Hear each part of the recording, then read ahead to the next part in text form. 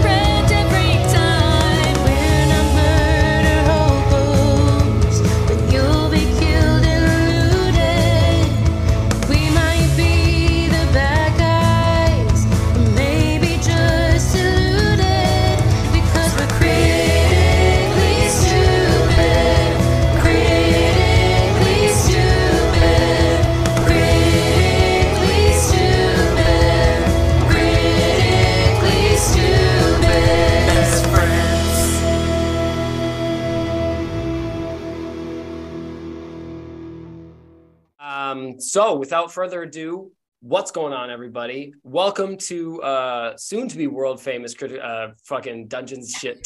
Fucking fucked it. You fucked it up. You're so good. Start it over. Run it back. Oh, all right. Oh, that's also what I was. Nah, shit. All right, fine. World famous crit fucking dungeon shit. That's who we are. Yeah, put it on the YouTube banner. What's going on, everybody? Thank you so much for tuning into soon to be world famous Dungeons and Dragons real play podcast, Critically Stupid. By the time you're watching this, I'm sure we've got, I'm going to say conservatively, 4,000 subscribers on YouTube. We've really blown up, as the kids say. But thank you so much for being here. My name is Alexander James. I am the Dungeon Master. My favorite part of last episode, I'm going to pause for dramatic effect while I remember what the fuck happened last episode.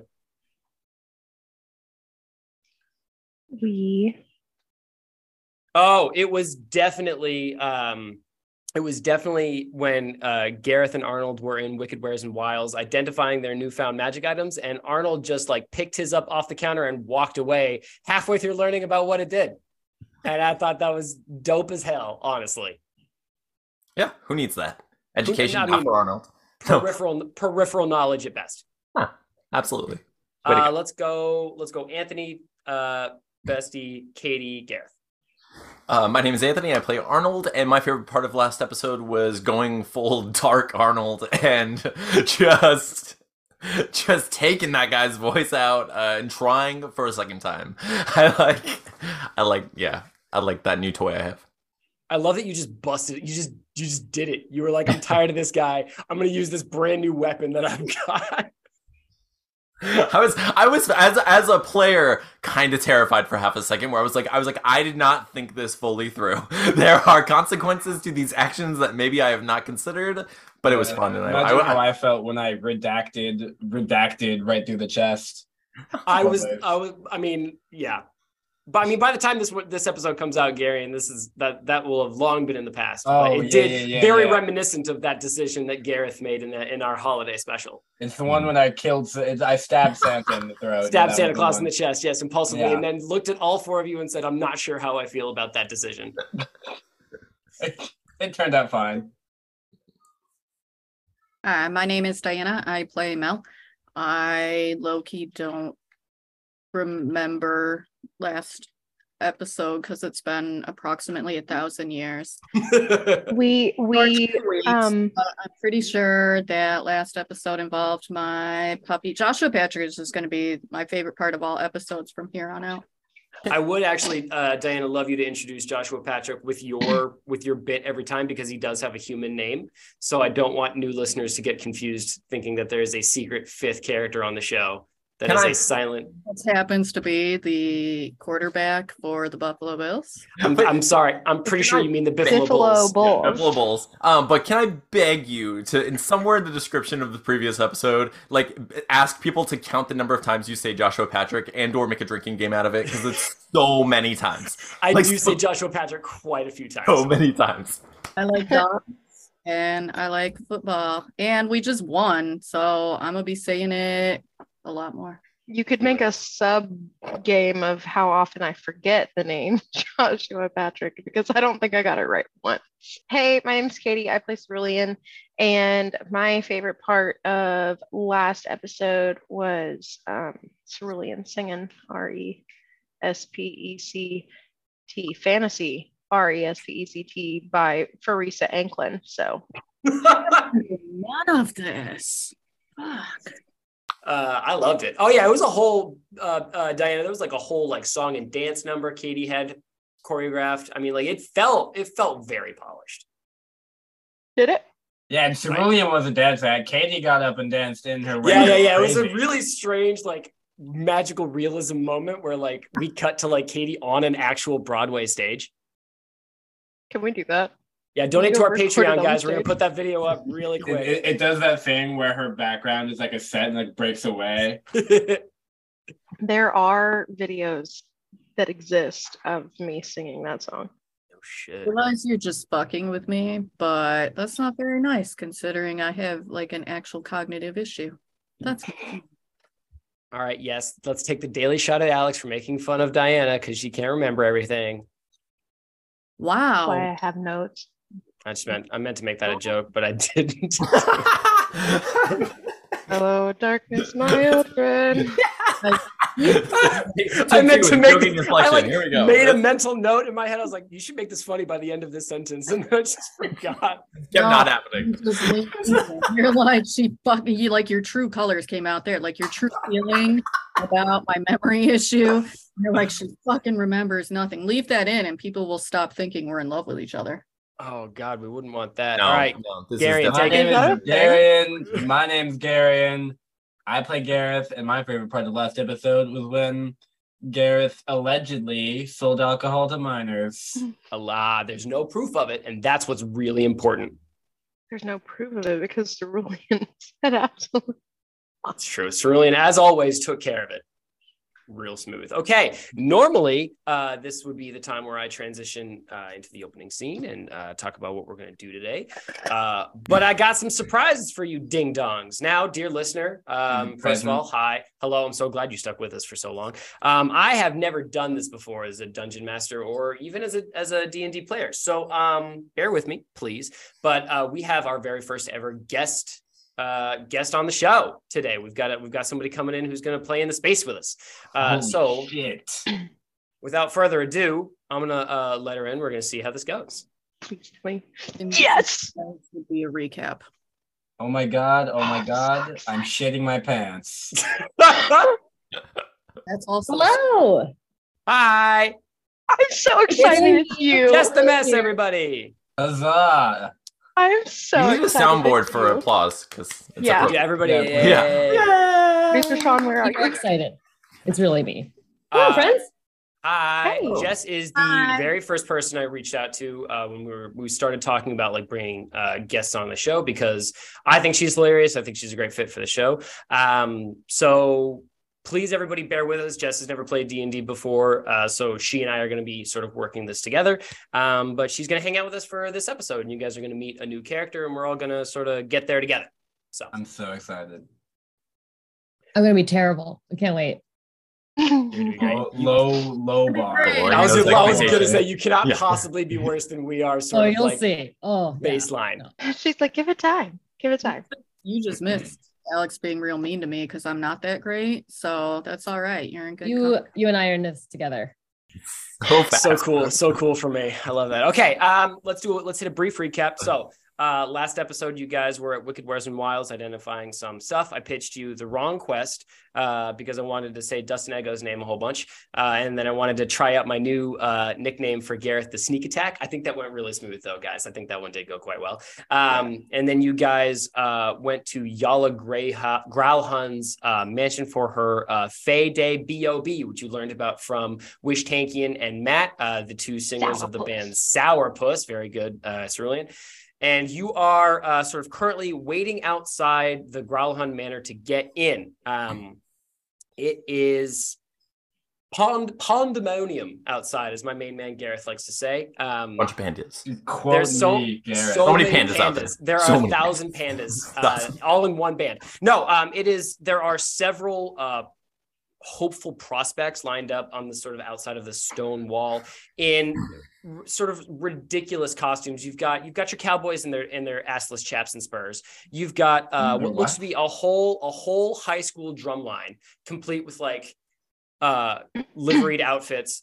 You've got a guy. Are the high schoolers behind or in front of the cowboys with assless chaps? This is a very important question. This is very important. They are in front of the cowboys with assless chaps. Very cool. This is hey, dear listener, this is a family show. All right, so don't worry, I got you.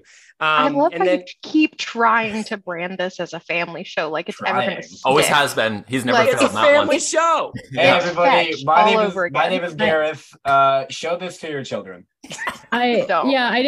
did not sign up for a family show.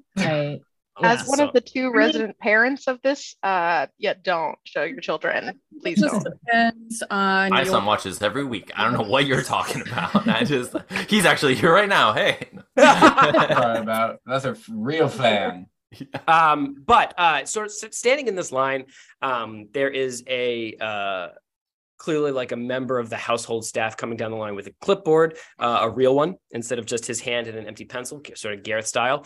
And you can see him sort of like checking off or checking in with the hopeful bands lining up against this manor, trying to figure out who's being let in and who is being kicked to the curb. And actually, as he moves through the line, Cerulean probably be the person to know that, like, I would say 3 or 4 out of 5 groups that he talks to kicks to the curb and starts walking away.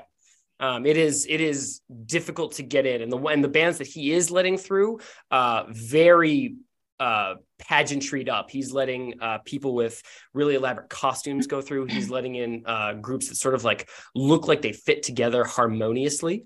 But he actually rolls up to you and Arnold. He addresses you and says with his. We did establish that I prestidigitation to everybody's outfits to be cohesive, right? Yes, thank you so much. Please, actually, Cerulean, take this time and let me know in detail what you guys look like. Okay, so it's going to be a theatrical play on everybody's outfit normally, because I can't change. assless chaps. We are not showing the booties off. Semi not assless showing chaps. them. Everybody's got one booty cheek hanging out. No, I I refuse. pick which one. Just the butthole. Family friendly. Oh, I have to send a song to you later for that. It's all butthole. Not even kidding. It's literally called "Have You Checked Your Butthole?" All right, Amazing. Cerulean.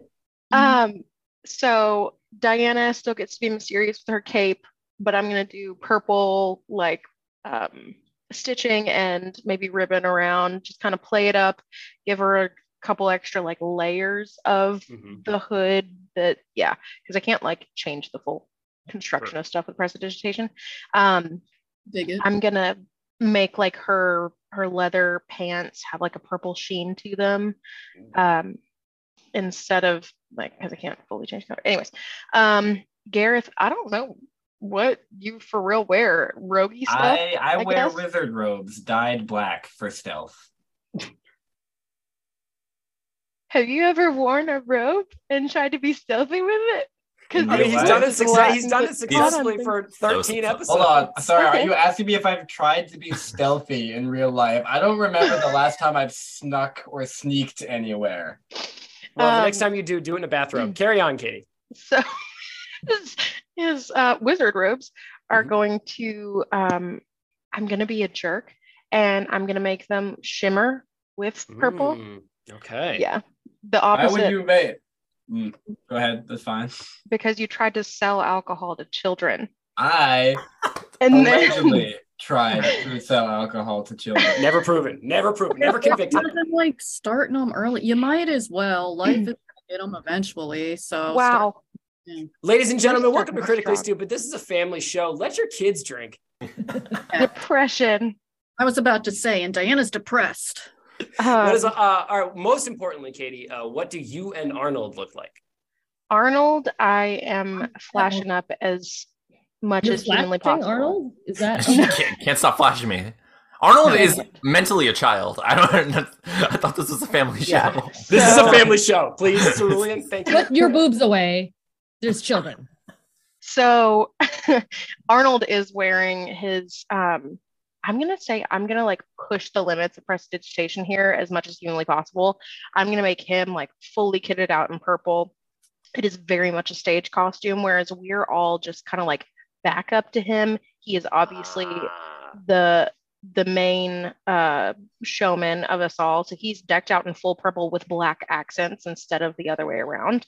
Hell yeah. And my like off the shoulder dress thing that I wear, I usually wear like a leather corset thing under the chest, and that thing's going to be purple. We're going to do some purple stocking type deal, and then still her boots.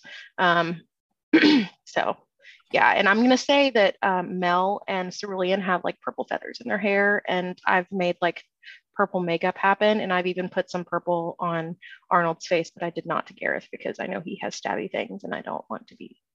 You guys are appropriately bedazzled. And this guy sort of like comes down the line and talks to you, Arnold, because like obviously you look like the front man of the show. And he's going to say with his real deal character voice this time, because last episode I was hustling to finish the episode up and I didn't give him one. So he's going to say, He sounds like Sly Stallone, Sylvester Stallone all day. That's what he sounds like. No. all right, what's going What on is- over here? What are you supposed to be? Definitely Trump. So, yeah, that's all I'm hearing. I'm not Only happy about this. 100% None of this is a making Trump me happy. impression. He So I'm- is the human equivalent of a Cheeto, and we all don't like him. That's the character, not former President Donald Trump. And also the former, Also former President Donald Trump. There you go. So, so appropriately, so Arnold just turns and says, "I'm preparing for this main event with someone else. What do you do? Are you kidding me? What are you doing right now? You're trying to get in. What are you? Why are you interrupting our process? Excuse me, sir. Excuse me. I am the staff of this event, so you're going to have to lower your tone. We are the Ghost Mafia. Do you know? Do you understand? That was going to be my next question. Thank you so much. Your name is not on the list, so unless you've got a compelling reason to keep you in here, should I know you from somewhere? Much like Santa, who we have met, you should check your list twice because we are on this list. Oh, I also want to point out that anytime Arnold or anybody says Ghost Mafia, Gareth jazz hands. Okay. Do you have like little like tambourines on your hands so that it's like a? I do. Hold on, let me go see if I can find some cute pom poms. No. Okay. So Ah. Cerulean steps in and says, as the name would imply, we are basically Phantoms. But she keeps a straight face. All right, she keeps a straight Yeah, face. but you have to too. Try again. What's, You hang keep on a second. doing it What's, until you can what's do it going with a on, straight audio face. only listeners? Katie's doing jazz hands and it's funny. All right, I Katie. don't know. So we are Way cooler than basically jazz hands. phantoms, and then it fades out. And she says, we're gonna have to make a gif of that so people know. But she says, we're very popular in the underground scene, and you would be remiss to not have us in this. And I'm sure Lady Growlhund would not be pleased. Okay, Yeah, we're flexing very well liked, and we're very niche, which means losers like us. All right, Cerulean, give me a persuasion check with advantage for dropping the name of the person throwing this fit. Okay, first roll's 16, and I have pretty good persuasion. Thank God for advantage. Oh. We're not going to talk about what the second one was. 21. 21. Okay.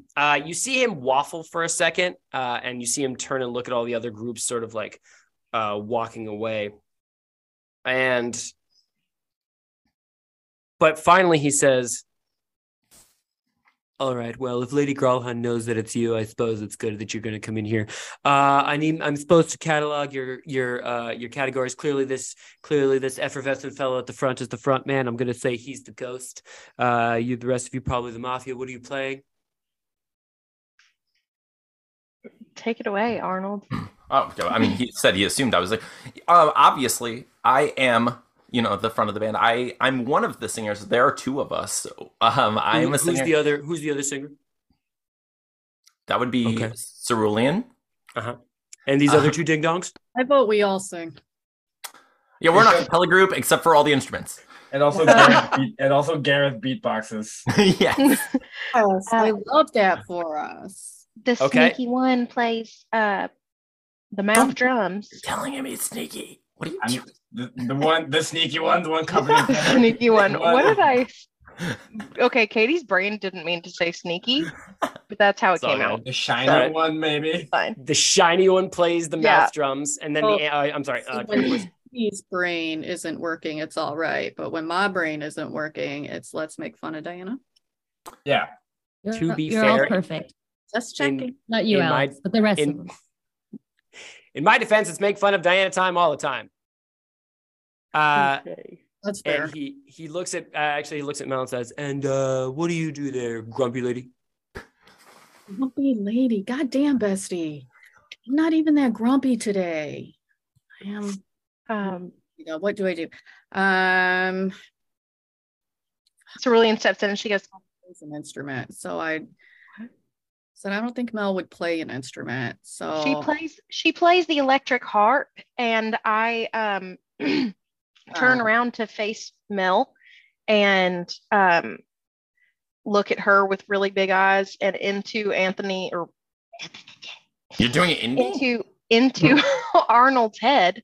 I say, golly, distract him for a second, and I'm going to cast separate prestidigitation on her bow to add some strings and make it a fantasy electrical harp, which I was gonna go with she's a hype person. She's just dancing. She is all hype, all fingers. Hey, Arnold and Mel are singing, or Arnold and Cerulean singing, Mel every now and then like, oh yeah, another one. Mel is our DJ Khaled. All right, DJ Mafia. That's pretty clever. I'll take that. Let's say that for the sake of what we're doing here, he doesn't notice you turn around and sort of like pizzazz the bow that is currently in Mel's hands. And then he turns. Put out though that my bow was just like pizzazzed into something else. Like I would be grumpy. Okay. Yeah. Got it. And All then right. I whisper into her head, it doesn't actually change the function of it. If you touch it, the strings aren't there.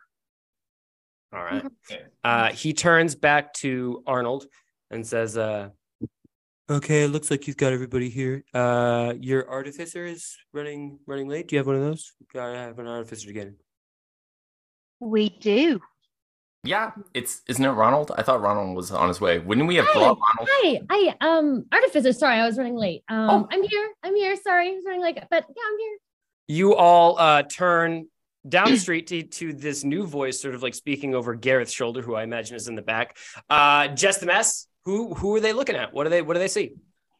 Hi. They see me. I look very medium. I'm wearing overalls. They're purple, but nothing else.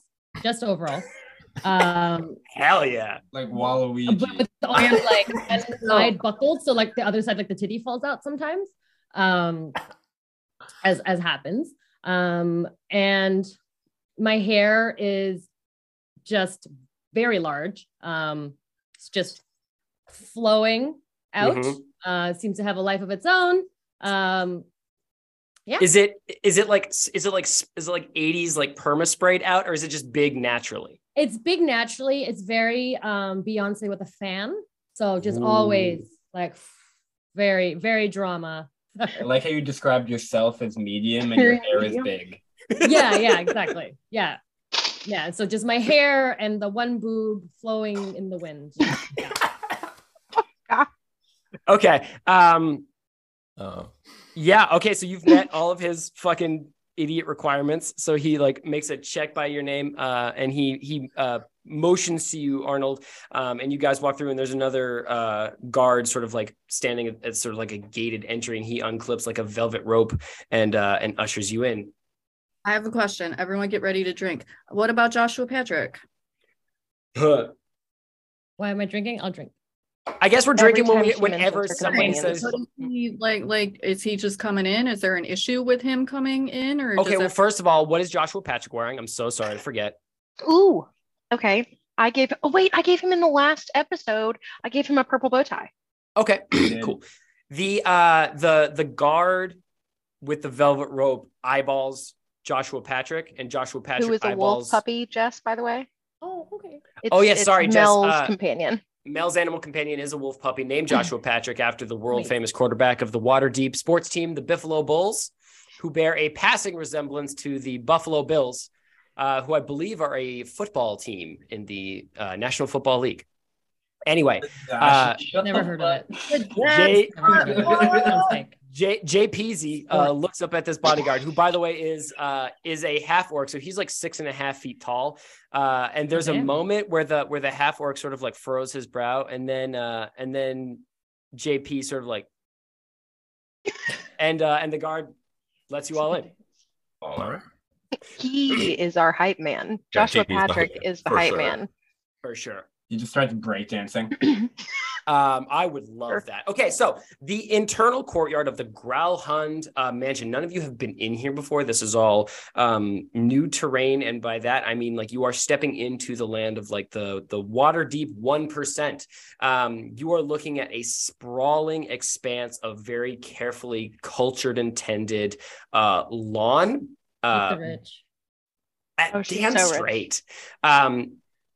The outside is bordered by trees and foliage, cleverly hiding a 10-foot stone wall with iron spikes on the top of it. There are lanterns hanging on strings, sort of like lighting up this whole expanse in like a soft golden glow.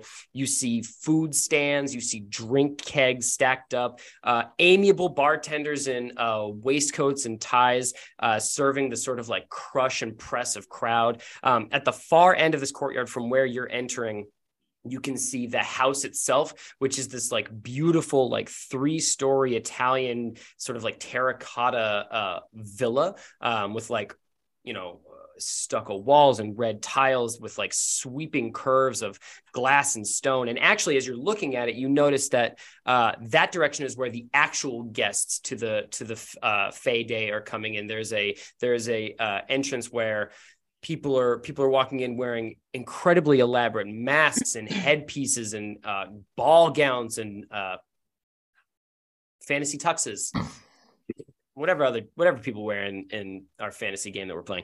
But you see the sort of like nobility of Waterdeep coming in with their canes and monocles and other Mr. Peanut accessories.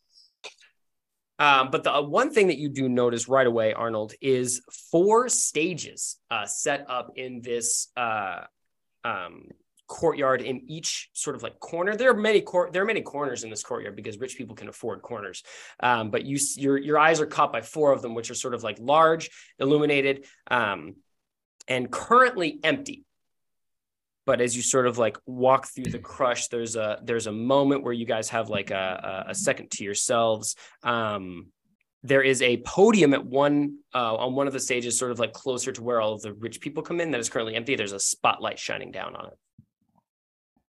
Cerulean immediately like takes in her surroundings, notes, okay, where are the exit points, but then turns to this big-haired, am I assuming woman, or are we okay? Jess, what pronouns does your character use? She, her.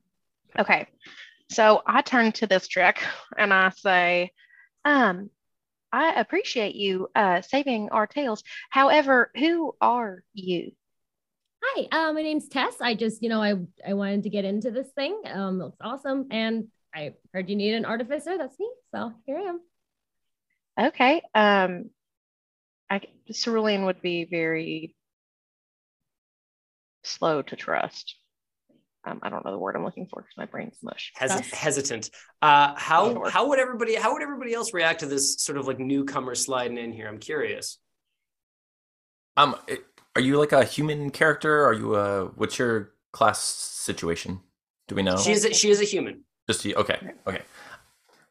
I think Arnold would not be concerned at all and just be looking at the stage at this point. I hate to say it, but I'm totally ready to go on stage. Yeah. And just go got the blinders on. I don't care. I like it. Yeah. I'm curious to know Mel's thoughts.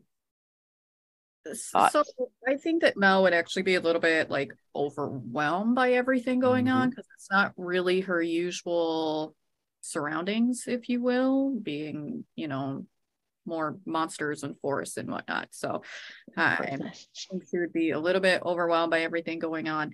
I'm probably a bit skeptical of the new person. But maybe not as outwardly so, just trying to take everything in and feeling very out of her element. Okay. Not immediately murdery. Not immediately murdery. Very out of her element there. Whoa. Out of character. Still remains able to do the murdery thing if necessary. Gareth, how about you? Yeah, no questions asked. Just goes in for a handshake, and you didn't sign anything. You're getting none of the reward. That's all us. Sorry, no cut. You just say she's not getting any of the money? Not getting any of the money. All right. But other than that, very interesting, I think. So Everyone's ready to drink. I think that Joshua Patrick would be real interested in the new person and would be like sniffing at her, and I'd be interested to see how she would react to Joshua Patrick, because that would tell me a lot about her. That was twice. You're behind. I totally thought you were about to say that, and I would be interested to see what she smells like. Well, it's funny you should mention Joshua Patrick. Jess, Joshua Patrick is a very young wolf pup, probably about the size of like a tiny golden retriever, with a big purple bow tie and a leash on, because Mel is a responsible pet parent. You see this coal black wolf pup walk up to you cautiously and look up at you, and its eyes, you notice immediately, are a startling beer bottle spectral green that almost seem to shimmer in the overhead lantern light. Okay, so like a real Heineken eyeball situation. Exactly, the old Heineken eyeball situation. And it reaches up to smell you.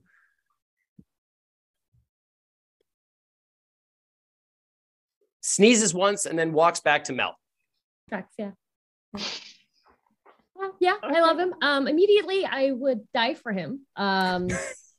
He's perfect. I lower a hand to try to pet him. He's like indifferent, probably. Yeah. He's smelled what you're made of, and is Good to go. I'd probably squeal a whole bunch and then be like, I would die for you probably too many times. Yeah. Adorable. So Tess is just sitting there repeating, I would die for you. I would die for you. Like trying not to cry because there's anyone willing to die for Joshua Patrick, like Mel is immediately like calm down and ready to be best friends with Tess. All right, here tremendous. to make friends. Cerulean is just painted in trepidation. Food falling out is a little off-putting for just because it's odd. I mean, she doesn't kink shame or whatever, but it's it's a look. It's a look. Mm-hmm. It's Vogue, it's the new thing that's in or out, depending on which way It's you know what it is, guys. It's very in right now. Several of the nobles you see walking in do have a titty out. Some even have a dick out. You know what? Who knows? Some of them walking around, balls hanging. I quit. One ball. Just a single nut. Is it like, do you get to choose between like one butt cheek hanging out or one nut? Yeah. Nah, you know what it is? It's called the Waterdeep walnut, and it is a fashion trend. All right. It's called the one nip, one nut. Yeah. There it is. There is a sort of like rustling nearby. And out of the crowd, you guys are sort of like buffeted by this crowd, sort of like moving into the courtyard. And you hear a familiar voice say, well, I didn't think he was going to show up. Bunch of lily-livered cowards. And you turn and you were looking at Wish Tankian and Matt, who are fully bedazzled in their sourpuss gear. They've got eyeliner on. They've got their hair freshly neoned. And I do mean that literally. It's glowing with a sort of like fairy fire. They're wearing leather jackets. And Matt has what appears to be, Arnold, you would recognize this, like the most badass loot slung around his neck that you've like low-key ever seen. And Wish Tankian sneers at Arnold, at you, and says like, I didn't think his was going to make it. They say the security here is pretty tight. Don't let a lot of riffraff in. I just reach into my vest and I pull out that same flute. I thought you were going to say gun. I thought you were going to say gun. I've been hanging out with Gareth too much. No. You were going to show up. I take out my fantasy pistol and just blow them away. This is a new game. What do you pull out? No, I pull out my ribcage fantasy magic voice stealing instrument, and I just kind of show it to him. I'm just like, I don't think you want to do this right now. Matt immediately pales and sort of like takes a step back. Yeah. Is there any water around? Like, is there like a fountain or like a barrel with water in it? Near where you guys are standing, you're sort of like around the drinks table, which is obviously a very popular part of the courtyard. However, there is also a separate table just with like water, and there's also like non-alcoholic cocktails and stuff sort of like laid out. But yes, Cerulean, there's like a number of like water cups sort of like stacked right there. I would like to step behind Mel and take shape water and pull the water out of the pitcher and just dump it over his head. Matt's. And okay. I hope that the neon runs down his face. Okay, you don't roll for that, right? Shape water's it's just a cantrip. Yeah, it's just okay. So the blood in his face like drops, seeing these pan flutes in Arnold's hands, and he takes a step back, and you shape water, and you probably get like a good grapefruit chunk sized thing. You're not pulling like a beach ball's worth of water, because I imagine that would draw a little bit more attention than you're going for. And you drop it on his head, and this fairy fire like douses briefly, and Wish Tankian gasps, very surprised. However, the fairy fire actually ends up like coating his face a little bit in like a little bit of like neon tears kind of style. And I'm gonna be real, Cerulean, he looks so much more badass now. Dang it, rip. But he is, but he's obviously like, what? I'm sorry. And Cerulean just steps back and says, "No, I really didn't want to deal with you twice in a week. And you really just kind of pissed me off by breathing my air. So we'll just see you never. Or if we do, you're not going to have fun." Wow. Okay. Gareth has nothing. Gareth has no beef with these people. Yeah, look at Gareth never had beef with these two. They're paying customers, man.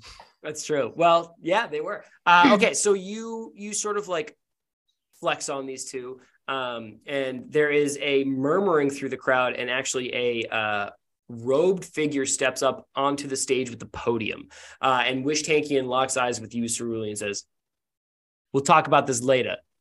Sourpuss out." And Cerulean rolls her eyes. she and Matt back up, and she's doing jazz hands as she does it. My thing, that bitch.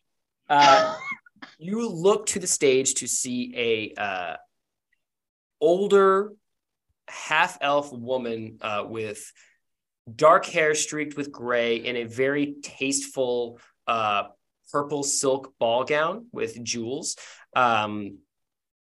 Both of her bosoms restrained fully, as well as her whatever her downstairs situation is. She's very classy, this lady. And she taps on the mic. Only one nut out is what you're saying. She taps on the mic One and says, labia only. Yeah. Yeah. and she taps on the mic and says, "Yes, Katie." Oh no, nope, keep going. Okay. Her tapping on She's the writing mic. down one labia so that she remembers. Hey, Taking listen, notes. some notes are very important. She taps on the mic and she says, "Yes, welcome everybody to my Fay Day celebration."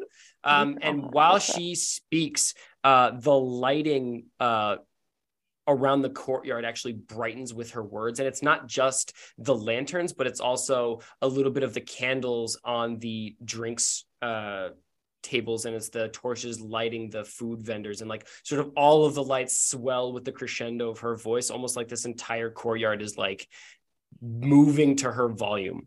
And the crowd sort of like naturally pulses up to the stage to listen to her. And she continues and says, "This is one of Waterdeep's most excellent festivals. And I'm not just saying that because it's mine. I'm saying that because I am Lady Yala Growlhund, and this family, we run this town. We are here today to celebrate Fay Day, to celebrate staying in touch with one's wild side." And she makes a theatrical sort of like gesture, and a spurt of like green fairy fire like extends from her hand. Not like in danger or anything, just a sort of like a burst of like color. However, all of you notice that it is almost this exact same shade as Wish Tankian and Matt's hair. And she says, "My husband and I started this fate 8 years ago to commemorate. I don't remember what he purchased, but he purchased something. You know how it is. You purchase one thing and you forget." And there's an appreciative giggle among like the 1%. However, Gareth, I think standing there, you notice a couple of the bartenders serving drinks. You see their lips sort of turn up in a sort of like hidden scowl. But there is an appreciative. Sorry, I was gonna ask if I could do an insight roll on the bartenders to see how the guests are treating them. Ooh, yeah, give it to me. That's a great one. We love our food service workers here at Chris Tip Stupid. your Thank servers. you. That's one. You damn right we do. Tip your fucking waitresses and waiters and bar Facts. stuff. All right, go ahead, Gareth. Hold on. Tip your hosts, everybody. Typically they don't make tips, but they should. Tip your hosts. The guy who seats you at restaurants, give them money. Also, Yeah. send your regards to the chef. Yeah, fact. Anyway, Gareth rolled a 9. All right. They look like they're being treated okay. Either because of the way they're dressed, they are also wearing like waistcoats and ties. This isn't your average like everyday cater staff. Like these guys are churning out really nice cocktails.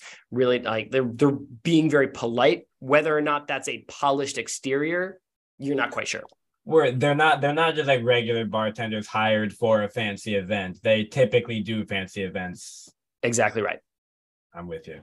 So Lady Growlhund continues talking a little bit more about being in touch with your wild side, and her speech lingers quite heavily on purchasing things, like her and her husband having purchased things to help them get better and grow. which strikes a chord with the bedecked, bejeweled, and bedazzled guests, but not so much with the staff as you would imagine. However, a curious halfway point between these two groups are the music groups that you guys are all now ostensibly a part of. Turning to see, you see Wishtankian and Matt, the two members of Sourpuss. Their eyes are locked on Lady Growlhunt's every word. The Assless Chap Cowboys are mouth agog, just sort of like enraptured by this woman. Every one of these bands is like hanging on this woman's words like it is life or death. Which is curious because like not even the nobility are treating her with that level of reverence. However, in the middle of her speech, there's a kerfuffle to one side of the stage, and a jacked man.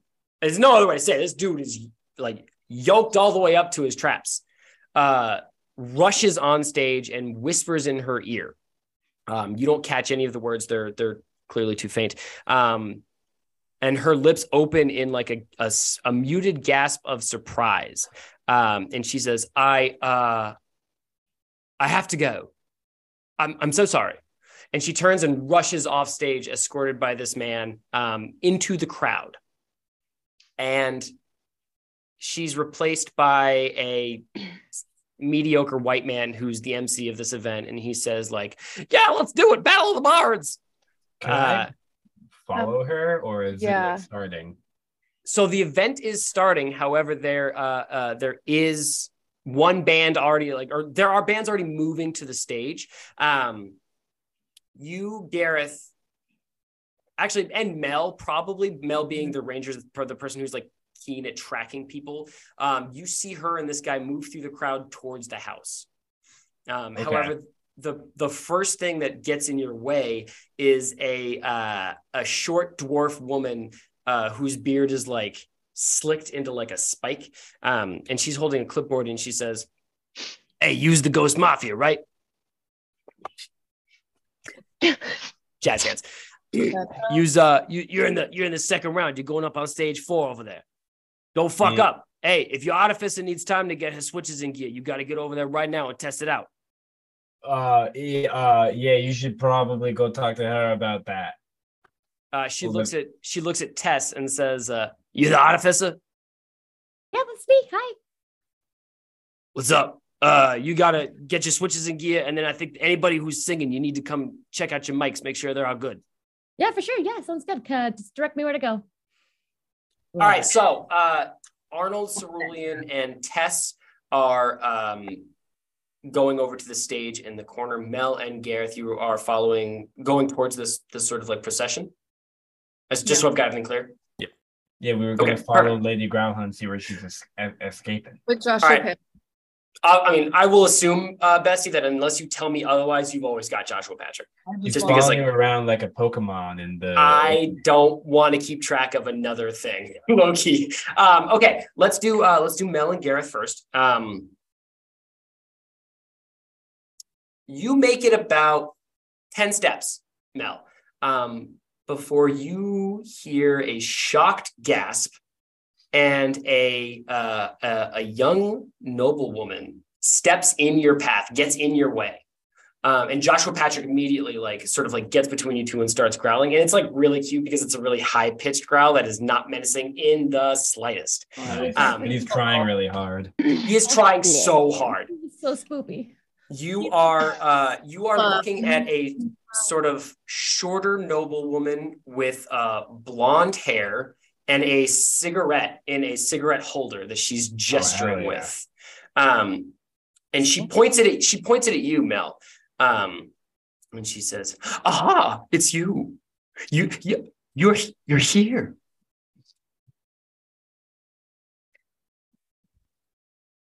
She's pointing a cigarette at me? She is, yes. That's what she got cut up on. She taps it. Smoke.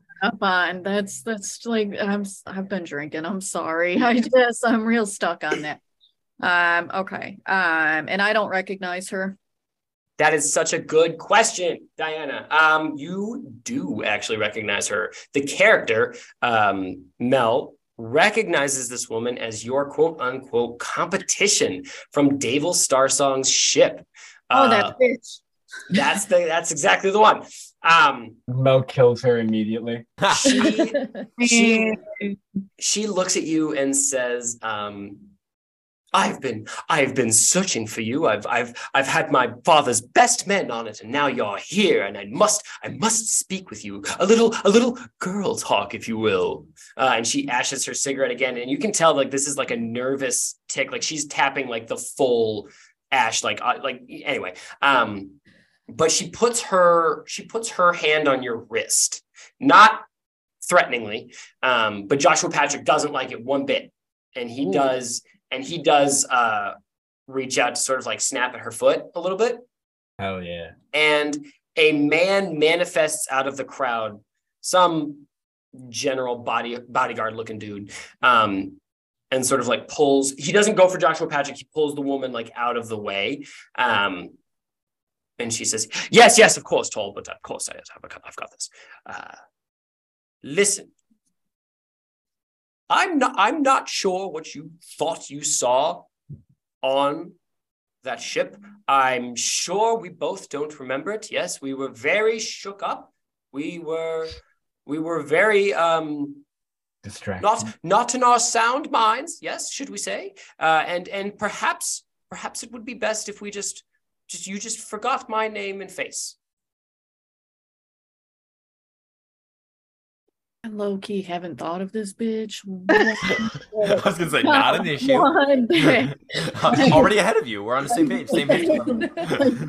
Mel just turns to Gareth. Who the fuck is this person? I mean, honestly, fuck.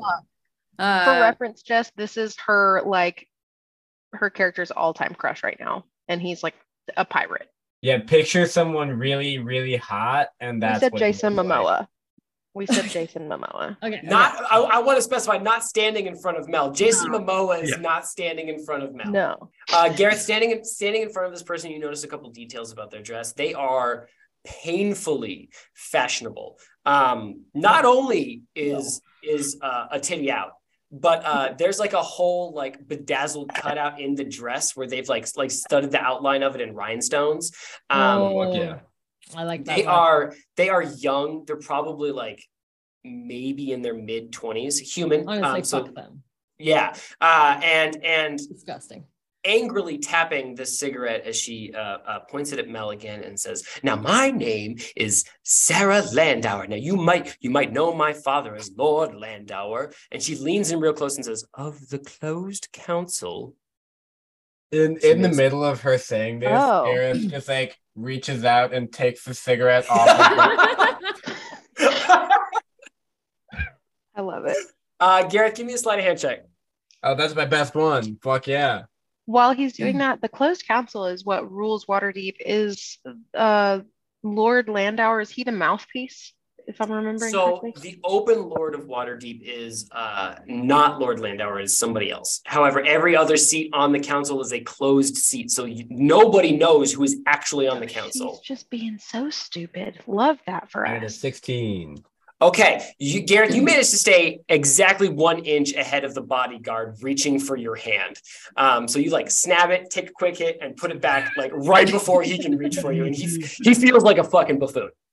I think that. Oh yeah, it's like when you're trying to like catch a ping pong ball, but it keeps like. Yeah. It's like you just look like an asshole. What'd you say, Diana? Oh, I was gonna say, like, Mel would definitely be giving him like side eye, like type deal, while also like brushing the ash off of my cloak and making sure she sees me brushing the ash off of my cloak, because like, stop tapping your fucking cancer stick on my shit. She sees you do that, and it does not register in her eyes at all. God, she's dumb as shit. Didn't even realize her cigarette went missing. She probably didn't, honestly. Pump her for information. What was that? I'm sorry. I said pump her for information. She's stupid. She is real dumb. So I would, after brushing the ash off, look at her and say that, we are we're just here for the competition, but I don't know if I can forget what I saw on the ship that day. Now you're getting into very dangerous territory, miss. Now, I know that you heard me allegedly attempting to sell some of my father's possessions. Yes, attempting to sort of get a little bit of cash. But I must assure you, it's not at all what you think. I'm not trying to weaken my father's position on the closed council. Now, that is a dangerous lie. And she sort of like taps her cigarette again. It was a rash decision. I was swept up in the moment with a wild romance, the likes of which you've never felt a day in your life. So don't you judge me, Sarah Landauer, with your bullshit. I'm an American now. This is my accent. I got so angry that it changed. No one agreed to America in this story. I got so angry that I moved to a country that does not exist in this fantasy world. Canada. When I get upset, I become American. Anyway, continue. Right. Same. Mel would be still low-key annoyed about the cigarette and would brush the ash off and probably at this point just like fucking take it and put it out. I'm also to kind of like scare her a little bit because I'm kind of scary.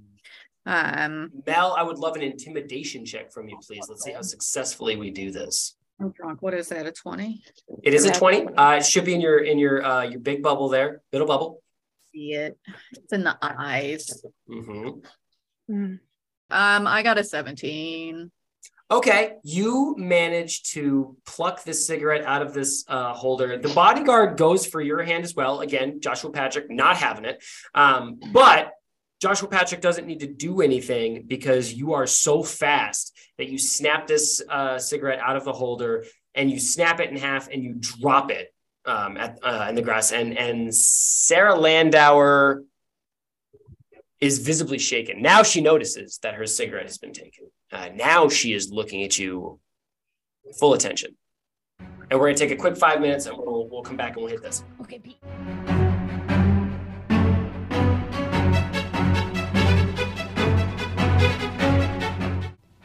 What's going on, everybody? Thank you so much for tuning into soon-to-be world-famous Dungeons & Dragons Real Play Podcast, Critically Stupid. I am, of course, Alexander James, your eccentric, cheese-loving, sports ball-playing dungeon master, and I'm here to tell you about some things and some stuff that we got going on. So just give me a couple moments of your time, and I will have you right back to the episode.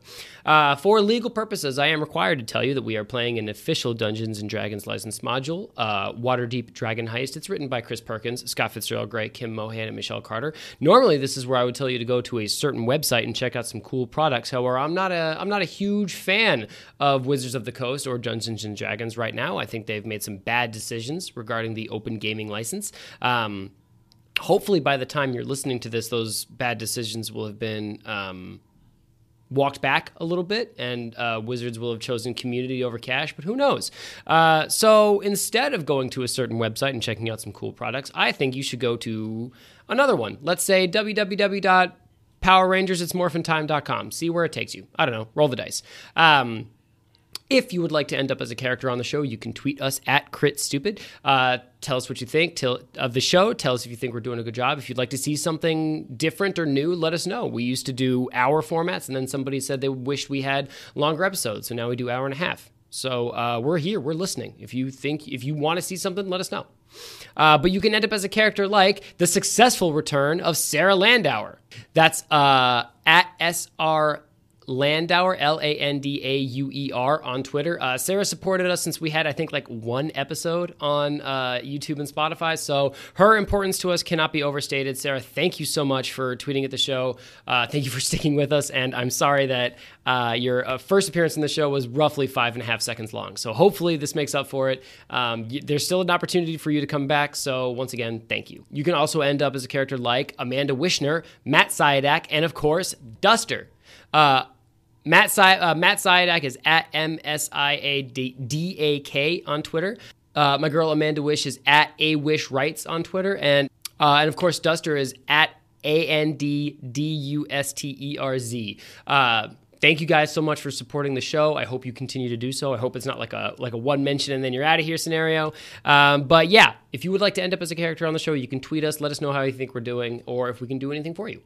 I think that's all I've got for now. I'm going to let you get right back to it. Thank you so much for tuning in again. If you haven't already, please consider subscribing to our YouTube channel or leaving us a review on Apple Podcasts. And yeah, that's it.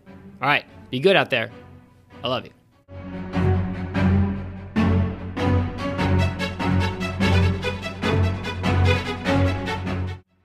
Welcome back to Critically Stupid. I peed so hard. Okay, sorry. While this is peed happening, pretty soft.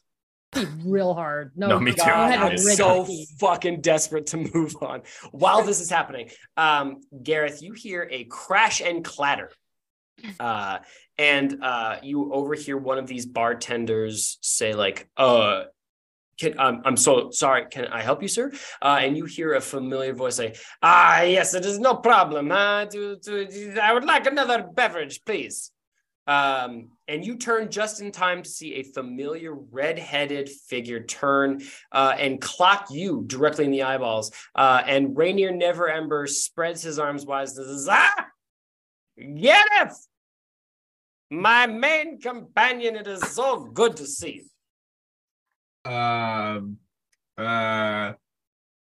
Katie, what do your notes say about this person? So We Rainier are gonna- Neverember is the person that followed us into the sewers to try to find Floon, and he has also been Oh, mentioned yeah, at the yeah, House yeah, of yeah, yeah. Hands. He's been mentioned at the House of Hands as holding a thing, and Cerulean is very wary of him. Cool. We're going to cut away from that very, very quickly. Arnold, Cerulean, and Tess, you walk into this tent. Each stage has like a little corner tent on sort of like the backside where like clearly like the next performer's wait to go on. The act on stage, Arnold, give me a perception check, please. Got it. Actually, Tess, you too. Jess, in one of your bubbles, there's a list of skills. They're alphabetized.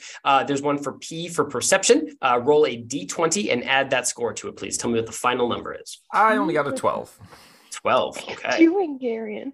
He is taking his shirt off. The one titty? He's freeing a titty. This is a family show. She Oh said. shit, I got a 20. That sounds good. Oh, You rolled a 20? is it rolled net? 20, and then my plus on some is perception +4.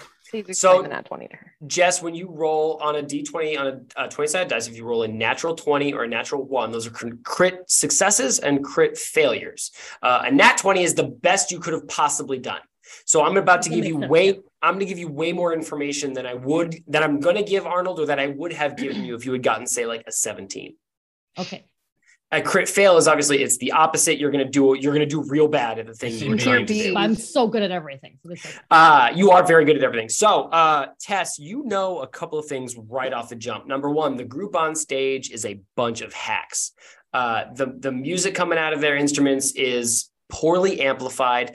The vocals are wavering and off pitch. The technical instruments that they're using are not attuned to them, and therefore you estimate the effectiveness of their song to be at about 50% of what it should be. Like, it's very poor quality. Another thing you notice, Tess, is they smell of Shit. rank day or 2-day old clothes that are unwashed, awesome. and a forgotten alleyway in a long abandoned city.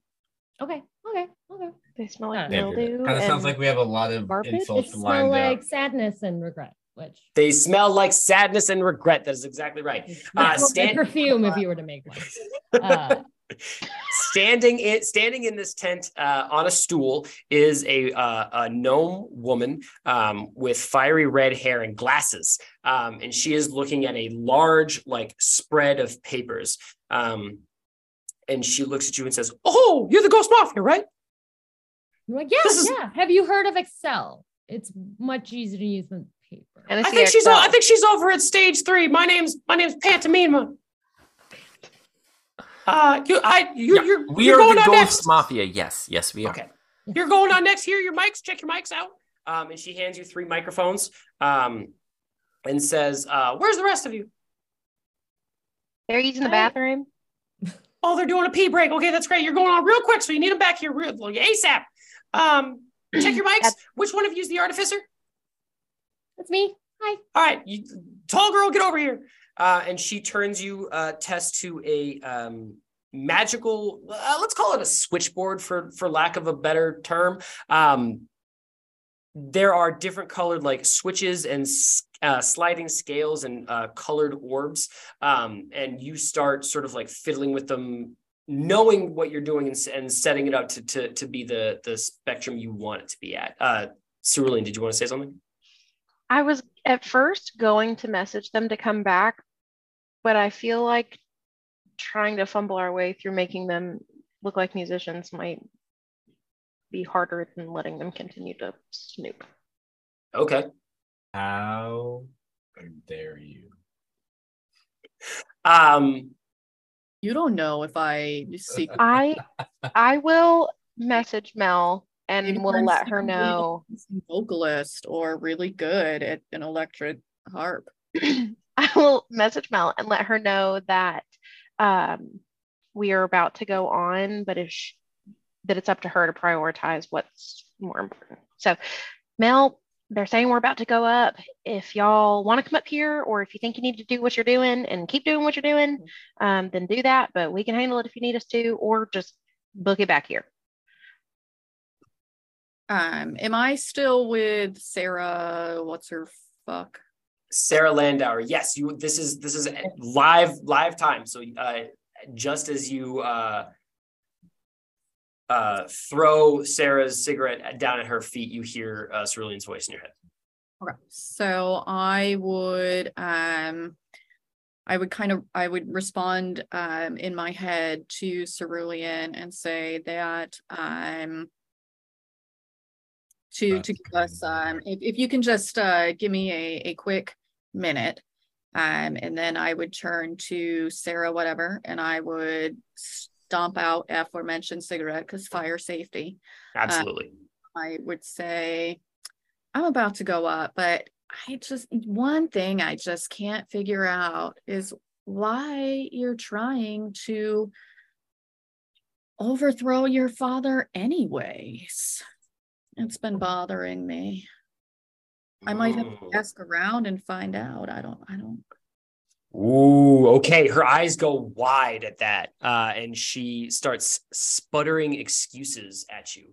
And so, now you better not, or I'll send my father's men after you. They're most fearsome. What I was doing on Captain Starsong's ship was none of your business, and my father's position on the closed council is as secure as ever, despite rumors of me selling it out from underneath him. Shit.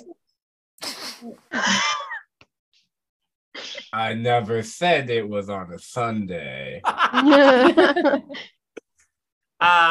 Okay, so that's Mel. Cerulean, do you say the same message to Gareth, or do you just hit Mel with it? I thought they were together. She leaves Gareth in the dark and then make fun of him for it. Wait, I thought they were together. Yeah, we're together, but I didn't say anything to him out loud, which Cerulean wouldn't know necessarily. That's true. Mel and Cerulean are a lot tighter than like Mel and Gareth, so that's unsurprising. Yeah, that's who she communicates primarily with. So I was dealing with Sarah, and I didn't say anything to Gareth. Okay, I'm gonna let her ride. I would see that I have rattled her, obviously. Of course. And amen.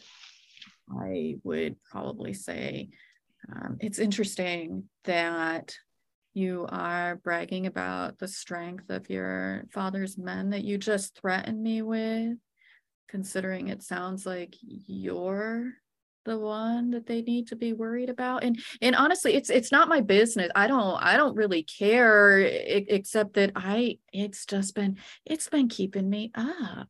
I just don't understand why. It's your father. I don't understand why.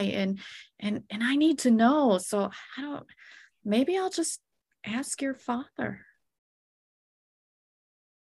Don't talk to my daddy, you crab-riddled bitch.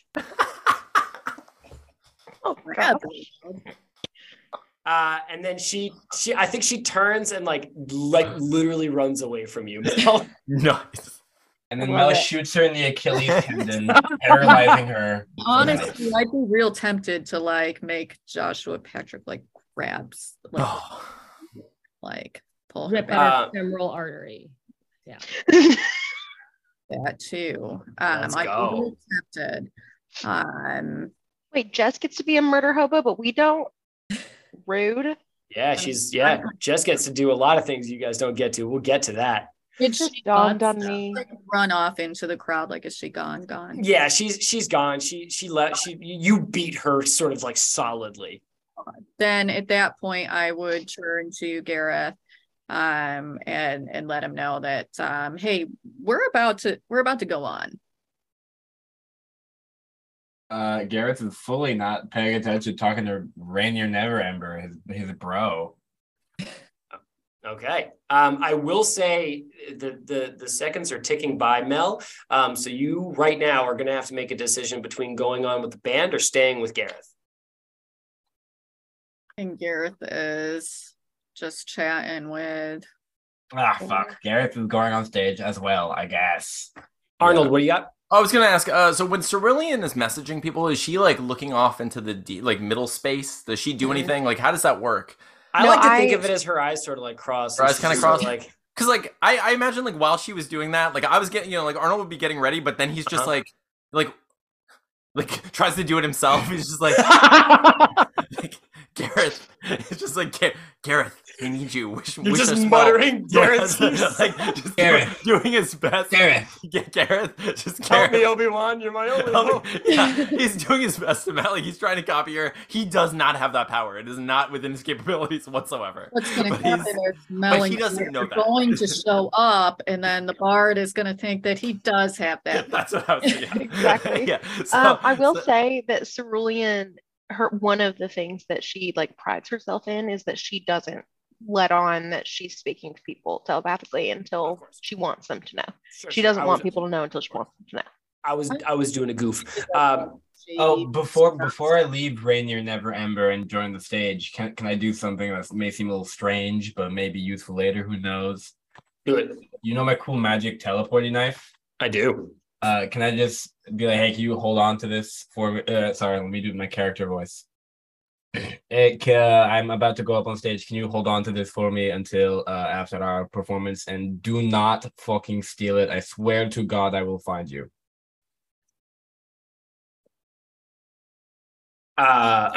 Sorry, didn't see this one coming.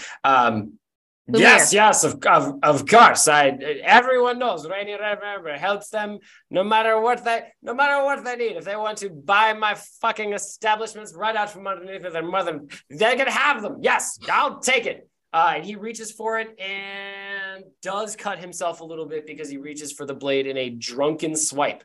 But he doesn't notice, and he puts it in his pocket, just sort of like raw. Sure, that's fine. All right, Arnold, you close your eyes and really press out and touch something spectral. And you know this because Mel and Gareth show up right away. Fuck yeah. Arnold, you did it. Knew it. So I look at him, it's like, and I kind of like do like a little wink at Gareth. Gareth, and it's like, let's do this. So Pantalina. No, Pantomima. Pantomima, thank you so much. Pantomima says, okay, here's the deal. 3 rounds. First round, you're just going for applause, right? You just want to be. It's a rule of applause thing. Second round, head to head, and then the final round. Second round, head to head. All 4 of you, the final 4, and then the last round is the 2 bands go head to head. That's the rule. They're finishing. Go. And you see a sweaty group of like young, like teenage age musicians sort of like crash down the stairs, and they're like high-fiving each other like they just fucking played at Woodstock. Like they think they were fucking amazing. And as they're coming down, their artificer is carrying like their own personalized switchboard, and you can see Tess, actually there's like a pair of initials inscribed in the corner. And she looks at you and she's like, huh, good luck. And then they fucking roll out of there. Cerulean's gonna look at Tess and be like, girl, I hope you got our backs as we walk up on stage, and she's gonna look to Arnold, and she's gonna say, "Hey, can you make the sound of an electric harp come from Diana's bow? Because I don't, my reach isn't that far." You mean Mel? From Mel's bow. Let me take it back. Sorry. I'm sure the listener will forgive us that one. Let's carry cool. it on. They're gonna unsubscribe from our YouTube channel. They're gonna take the effort. We just lost everyone. We have one listener left. It's just me. It's just me. It's no one We're else. not doing any playing tonight. Let's go. Yeah.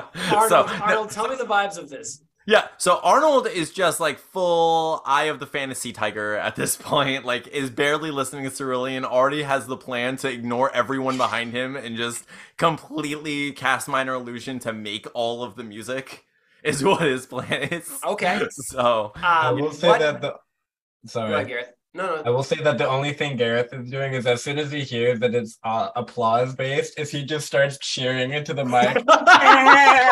Yeah. All right, you get a handful of confused drunkards in the crowd that are like, woo! They like start clapping for you. Jess, you smell fresh cut grass. All right. Arnold, what as you hit the first notes of your song, tell me the sort of vibe that you're going for with your first song in the Battle of the Bards. the first song? First song. Oh my god. Okay. I think the first song is gonna be like not like all like the electric like soft parts that lead up to like an explosion, but just like we're just starting off with like just like Okay. like breaking out into like a strong. I just feel like Barracuda. See, yeah, like I'm going like straight electric right away. Like, we're not leading into anything. We're just like breaking out Just into drop into it. Okay. I would for the first song. Tess has a t-shirt cannon and she's just shooting them into the crowd. Hell She lets them amp. Murdering elves left and right. Just They're like hitting taking- people in the face, but they love it. Yeah, she's not shooting into the air. She's shooting people. She's using it at specific people who don't look pumped enough. It's like, fuck you in particular, take this t-shirt. And also, You are now a not ghost t-shirts, and they're part of our regular cannonballs. She's killing people. Yeah. Okay, I would love, Arnold, a performance check from you with advantage because everybody is stoked to be up there with you. Gareth is cheering. Just imagine Gareth into the microphone going. Yeah. Yeah. I mean, I am the designated beatboxer, and that was my job. I got a 24. Holy shit. All right. Killing you it. drop almost like old school heavy rocker style, like holding your pick above your guitar, like frozen in motion. And then you drop into this first chord. And Arnold, you've played music before, obviously being a bard.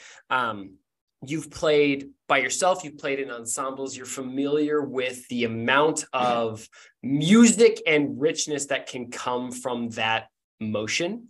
But what happens when your fingers hit the strings of your lute blows any performance you've ever performed completely out of the water.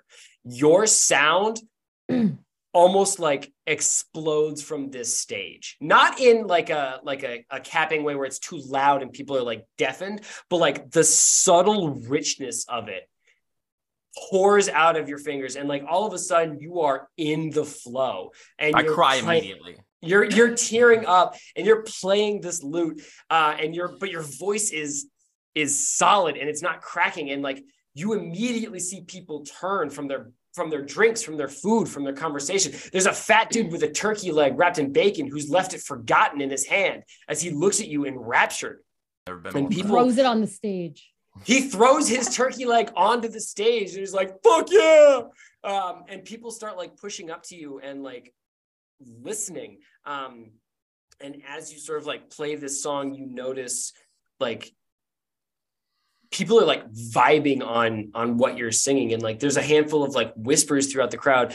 Mel and Gareth being people who aren't like super, and like you're performing, but you're not like blinders on like Arnold are. You notice people like pointing at you like, oh, who are these people? And like other people are like, bitch, I don't know. This is just and like so how like I smelled it. what was that, Tess? this is just how I smelled it would be. All right. So Yes. ominous. Everything. Very confused. I love it. And then before you know it, Arnold, it's been 3 minutes and 45 seconds, and you hit the last chord of your guitar. And for the first time, you've heard a couple of bands, like you are playing congruently with other bands on other stages. This courtyard is big enough that you're all playing sort of at the same time. But you have drawn the whale's share of the crowd here in this courtyard, and like people start applauding you for the first time. They haven't applauded anybody else in this sort of like Battle of the Bards scenario. To be fair, if they don't applaud, they get a fucking t-shirt shot into their gut. I mean, the threat of no applause is physical harm and a nice cotton dye. But like you don't have much time to enjoy it before Pantomima is in your ear and is saying like, get off! And there's another band waiting in the wings to go on, and it is the familiar fairy fire bedazzled forms of Sourpuss as Wish Tankian stares daggers at you, Arnold. Fuck them. Yeah, I mean, he's staring daggers, but we just like blew the roof off of this place, obviously. And like obviously. Could I make a post edition? I would have been using my dancing light as strobes and stuff, as stage Incredible. lighting, like a laser show. laser light, like a I rave. shoot extra t-shirts at them. Yeah. Okay. Cerulean, Gareth as started you shaking some ass. Gareth's got one butt cheek out, and it is clapping. yes, Gareth's Clapping been so pounding hard. shit in a circle. it's traveling through time. It just can't be stopped. I repeatedly just spanked that butt cheek t-shirt. With t-shirts, just hammering t-shirts off that butt cheek. Fuck you, fuck you, fuck you. You said you could bounce a quarter off that butt. I can shoot a t-shirt off of that one. Cerulean, you cast dancing lights, and like again, you're familiar with the effects of this, but like something about what is happening on stage, your dancing lights start like strobing and casting like bursts of fairy fire in like almost like disco lights. Pyrotechnics, what's up? And but Wish Tankian and Matt actually step up on stage before you guys step off. And Is there any water? Is there any water? No, this is a dry part of the. Okay, well then I'm going to use create water, Okay. and I can create up to 10 gallons. That's a lot of water. I drink all of it. Is there a kick drum that has a hole on the side of it anywhere? No, all the musicians bring their own instruments up. Okay. Put the water in their lungs. Let's just murder our We competition. Hello? They walk up and they're like, good. You try to sing and it's just gargling. Okay, so I would have found like the biggest container that I could, empty container in the vicinity. It's a champagne glass. Sure. That's not great. But if there's like a big like drink thing or like a serving platter or whatever, I would have filled that up with water as much as I could. I probably am only going to get 3 or 4 gallons out of that if I had to guess. Yep. And I'm going to take it, I'm going to split it evenly, and just right before they go on stage, I'm going to spread the water out right in front of them, but I'm going to try to do it stealthily. I'm trying to sabotage? Yes, 100%. Yes. All right. I mean, they're gonna biff anyway. Don't matter. Cerulean, give me a sleight of hand check. Let's resolve it with one roll. Let's see how you do. Okay, natural 17. Okay. Hold on. You get a +3. I'm rolling awesome today. Quite well. No, sleight of hand's just straight roll. So 17. 17. All right, you create water, and you, as you say, there. Let's say there's a tray with like various cups that other earlier musicians have like put after they've like taken one last sip and then gone on stage. So you managed to fill those, and as you say, you got about 3 or 4 gallons. And you. I mean, how do you pour water in a way that doesn't look like you're pouring water? Explain that to me. So I wouldn't pour water. I'd take the shape water and I'd thin it out into a sheet and then drop it right in front of their feet. They might even see it, but at this point, I'm trying to do it so fast that they don't have an opportunity to react. You just scream, my water broke. Oh no. All right. As a dude, I'm pretty sure that is how your water breaks, and it does. Yeah, your water breaks in an explosive sheet of water. Yeah, no, your water, like your water literally breaks like a pane of glass on the ground. Yeah. You've been holding your water, and then it does break. Yeah, you're carrying it, and then you trip, and then you drop it, and you're like, damn it. My water broke again. Welcome to Critically Stupid, where we know anatomy. I don't want to assume, but I think I'm the only one whose water has actually broken. I am a parent. I'm so... pregnant. Okay, yeah, Cerulean, you get the stage wet, essentially. And like you try and cover it up as like an accident. I thought this was a family show. How wet is that stage? How wet? That stage is so wet, you guys. Anyway, you made it, you kind of covered up as like an accident, but like Wish Tankian knows. And as she brushes past you, you hear her sneer. Don't matter, none sourpuss gonna fuck this stage up. Do you want to get off my boards? Can I just have like plants come and just like slap them in the face?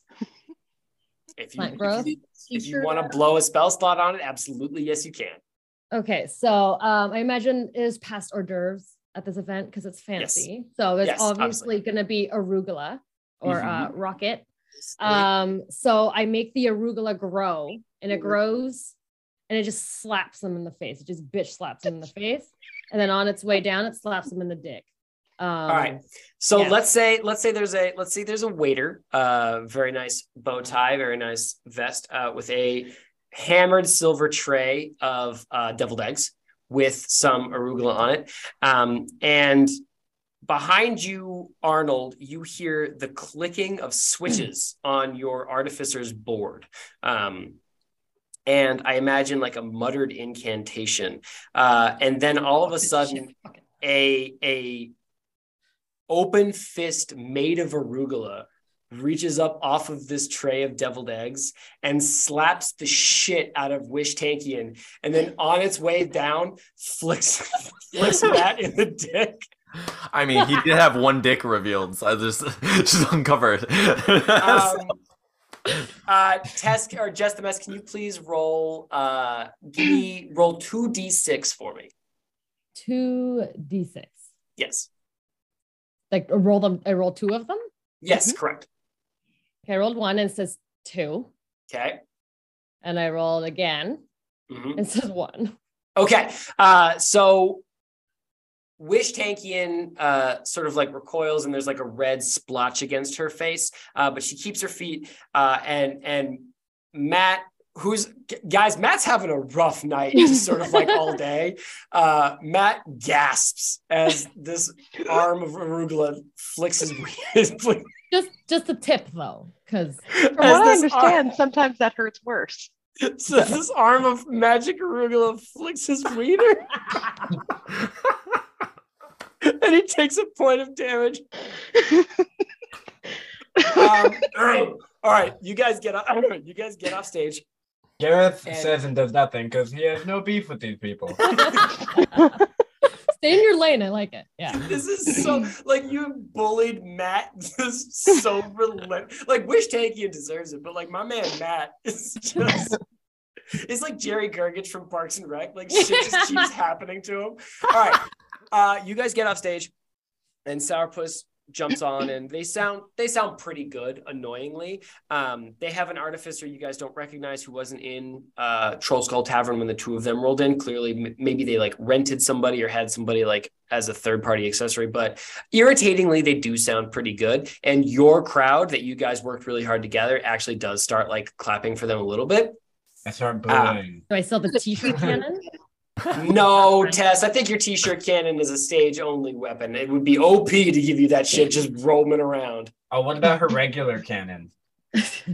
Now, okay, your regular ship's cannon wouldn't take that cannon with her off the stage. I mean, I don't know Tess that well, but from what I've gathered, she's the sort that would Like, that cannon's hers now. You know what's fun is I didn't know Tessa had that cannon until she said she had it, and then I had to just go with Me it. I had to neither. say yes and. So Improv, baby. I didn't know I had it till I said it. So. my yes and is that shit stays on stage. But let's say while the last half of this sort of like first round of the Battle of the Bards comes through, a form lurches out of the crowd towards you and says, yes, I have kept my promise, Mr. Gareth. I have your blade right here. I didn't let her go for 1 second. It's just like covered in his own blood. Gareth, you see Rainier Neverember holding your knife by the blade, and there's like blood dripping through his fingers, and he looks at it a little dismayed and says, I appear to me have made a bit of a whoopsie-daisy. Gareth, do you have a band-aid? You know what? Lots of band-aids down at Trollskull Manor. Feels free anytime to come in and have something to drink, have a book to read. As long as you pay for it. As well, you couldn't have said it better myself. This is not my business partner. Wait.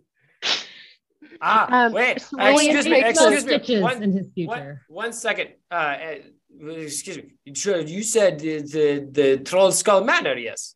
Yes. You said this place. Yes. Mr. Gareth. He swings an arm around your neck, ostensibly companionably, but Gareth, his grip is pretty tight around your neck, and he whispers in your ear loud enough that the rest of you can hear it, because this boy fucking drunk as shit. Hammered.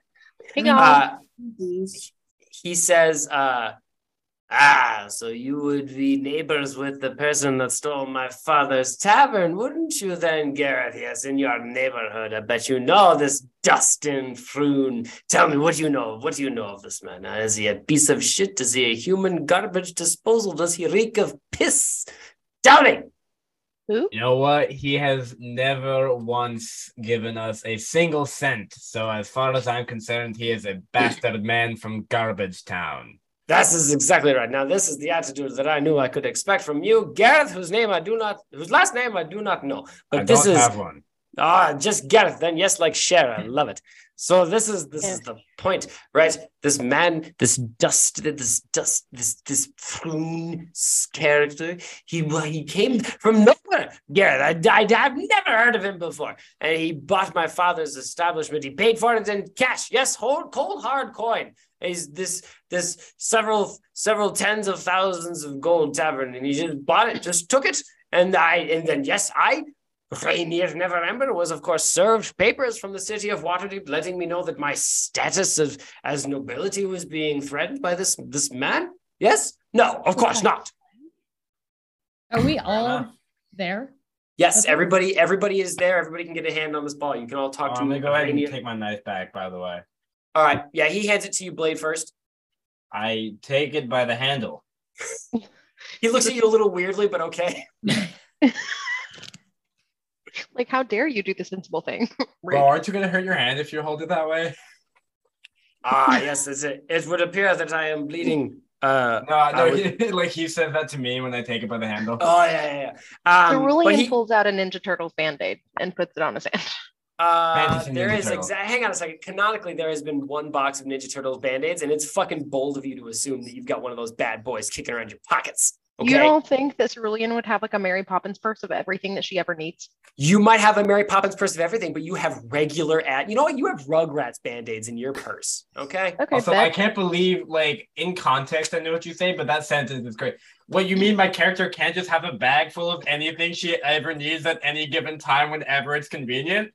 No, just think like a mom bag. Like Dora the Explorer. So, like, I know what you mean, like a first aid kit and stuff like that, but like the way you phrased it was funny. She has fantasy ibuprofen. She has fantasy stuff for hangovers. She's got fantasy Werther's originals rattling around the bottom of that thing. She has a fantasy gun in case your fantasy pain is too much to take. No. That's my shtick, first of all. And I don't carry a purse, but if I did, you bet your ass it would have a... It's just a revolver-sized purse. Fantasy antidepressants that she doesn't have to fantasy pay for because there's fantasy healthcare. Oh, must be nice. At our fantasy bar.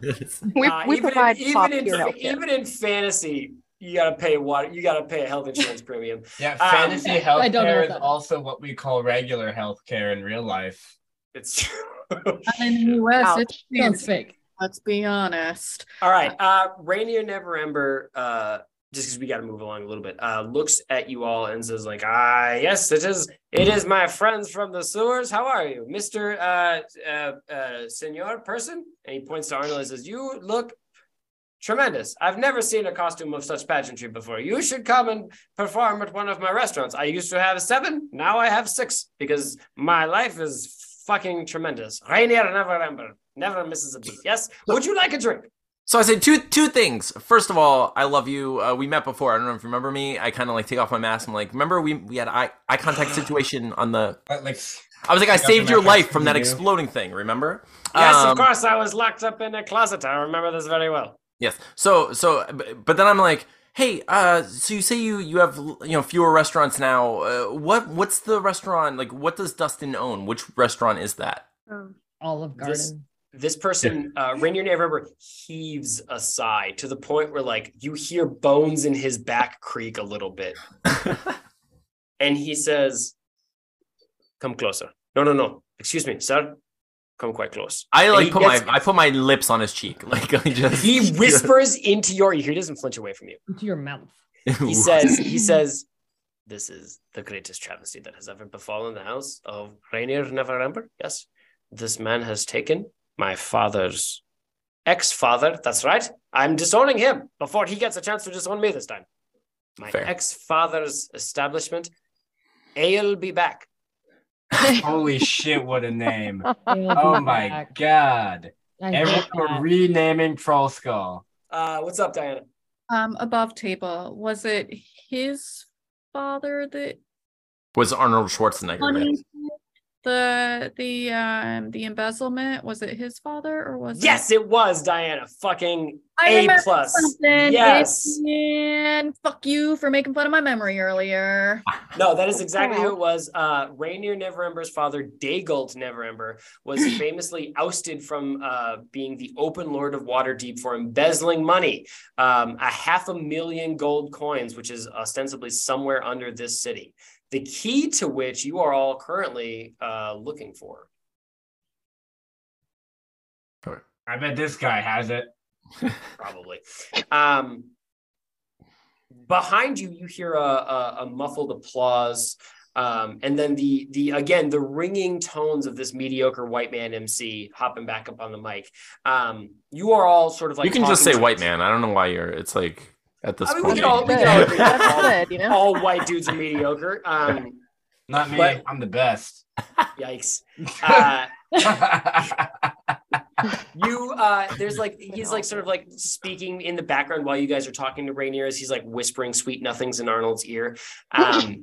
But your attention is drawn when you hear 2 familiar words come out of his mouth, which is these strident tones ringing, saying the Ghost Mafia. And you hear a not inconsequential amount of applause come from the crowd. And there is a tug on Mel's sleeve. And Mel, you look down to see Pantomima, looking up at you and saying, like, you made it to you're one of the semifinalists. You got to get back on stage. You're in the top 2. So So what? I don't know. Who am I? I assume we'd be close together. Yeah, you're all in one zone. I would probably tell Cerulean. Be like, hey, we made it because we rock. We got to get back up there. Make sure Tess gets her t-shirt cannon. We're gonna threaten people into cheering for us. Let's do this. So Cerulean looks at everybody. She goes, y'all, we got to go back on stage. Come on. And she's like starting to get serious about it. She's like, this is her new life. She is a performer. Okay. Competitive edge of Cerulean comes out. I fucking love it. Yeah, no, she's like ready to she just Matt and what the frick is her name again? Wish Tankian. Wish Tankian. piss her off just by existing. So she is just out to slaughter him. As you guys are walking away, Wait. My lips are still on this man. Like I'm so sorry. I'm so sorry. Lips are literally. I Arnold have is not still left this kissing person. this guy. I'm still I'm kissing this pulling man's cheek as I'm Arnold, speaking. tell me what you're. I just like Arnold would just before he leaves be like, I have to go, but I promise I will get that restaurant back for you. We're gonna figure this out. Don't worry. And I go back and I just like. I make a lip to cheek promise with this man as I leave. I create a side quest for myself that no one else is aware of. The vibes of this are so immaculate. Rainier Neverember reaches behind him, Arnold, and pulls a glass literally at random without looking and says, I will drink to your honor until your 4 children are dust in the ground. Here's to you. And he like swings this glass around and spills it all over you. And it's empty, and he still takes a swig. So you are all headed to the stage. Arnold, you reek of Tess. Arnold reeks of cucumber, mint, and the smoky hints of mezcal. You're damn right. That's Okay. really Yes. pleasant. Now we're talking. Why were you like, Arnold, you fucking reek of lavender? Because he's got a lot of it going on. Diana, did I miss you speak? I'm so sorry. I was just asking, like, Tess smells everything. I thought she was like a regular human. Surely that means nothing and is inconsequential. You guys roll up to the stage. You are going to a different stage than the first one you performed at, because actually as you move through this crowd, you see workers in like black garb, like meant to be unobtrusive, start dismantling the other stages and combining them sort of like Megatron style into 2 larger stages on opposite ends of the courtyard facing off against each other. And the mediocre white man MC, who I'm going to label just sort of like off the dome, his name is Alex, says, what's going on, everybody? Like white bread. He smells like Wonder Bread. He smells like Wonder Bread that's sat on the counter. And fucking smooth peanut butter. Jeff. He says, now this is very exciting. Folks, we've got our final 2 bands here. Step lively, step up. It's time for the Fey Day Battle of the Bards. And there's a joyous applause coming from everybody. And you step up onto the stage. Pantomima Pantomima, thank you so much, hands you all the same mics, and I would love perception checks from everybody, please, except Tess. Tess does not have to roll this one. Tess doesn't have a mic. Tess doesn't have a mic. Cannon. Tess only has cannon.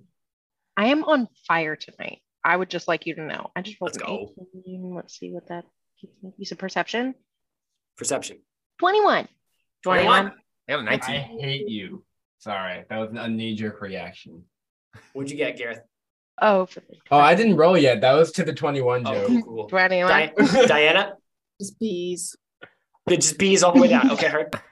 Oof. Gareth also sees bees. Yeah, Gareth got a 9. Here's C's. 21, and then Arnold, you got a 19.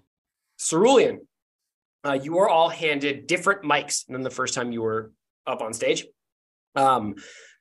Larger, sort of better quality. However, the other thing you notice as you're all walking up on stage is Pantomima attempts to hand Tess a different switchboard that Tess walks right past and walks up with her original switchboard, the one that she had from the first set that you guys played. That's not the one I smelled. Absolutely. Exactly.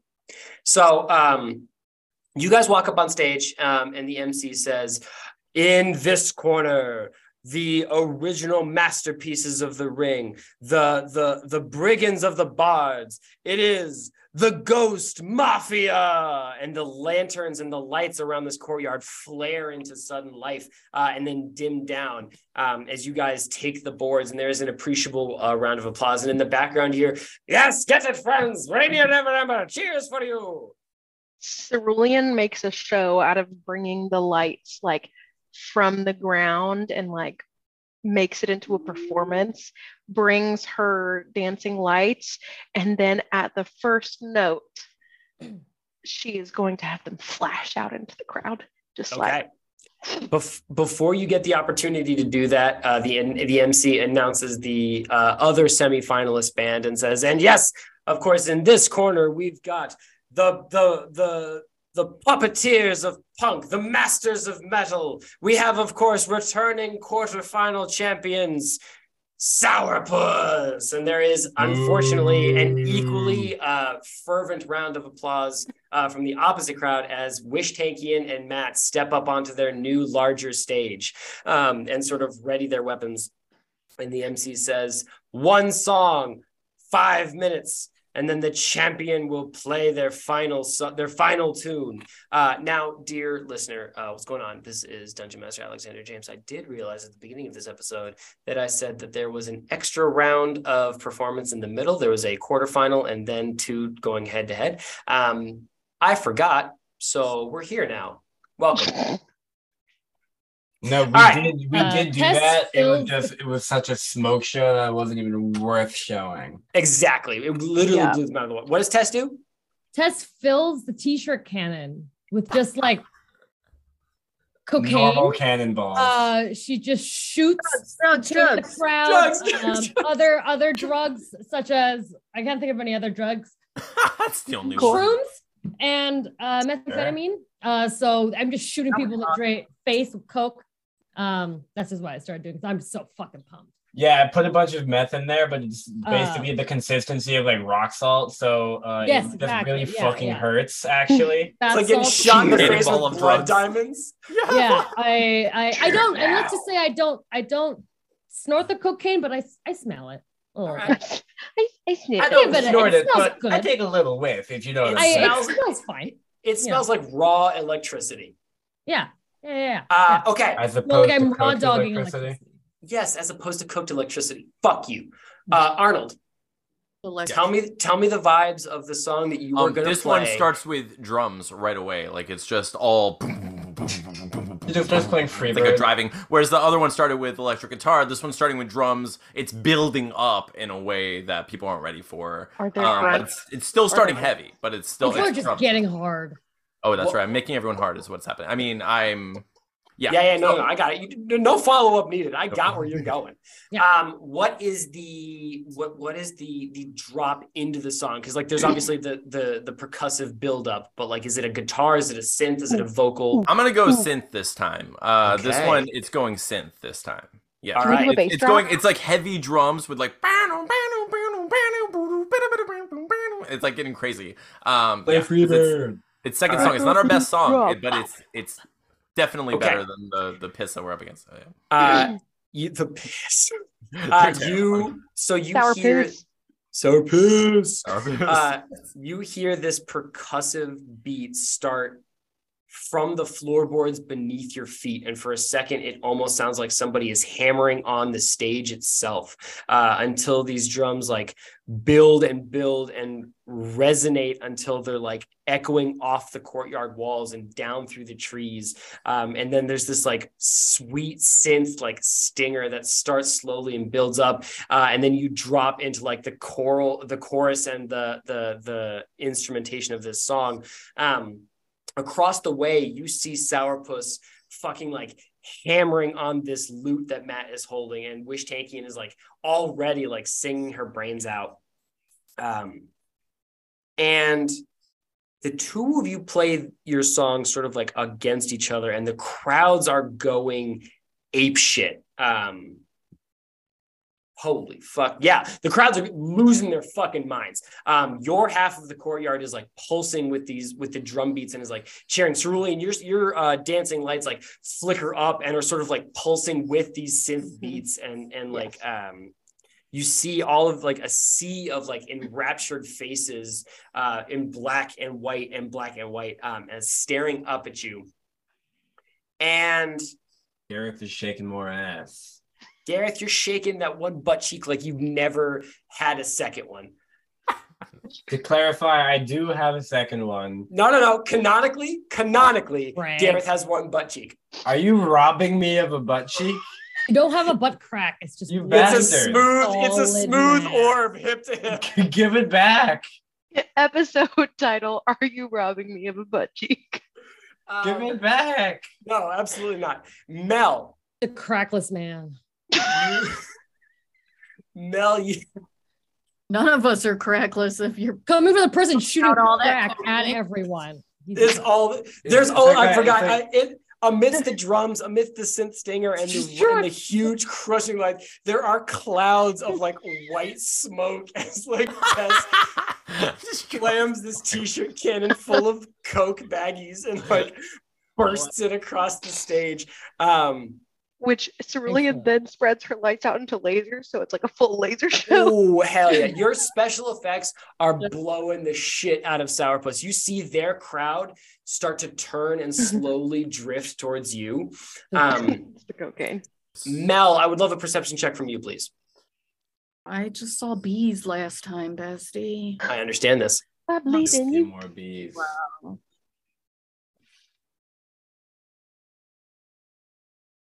Oh, I found it. I see these. What'd you get? An 11. All right.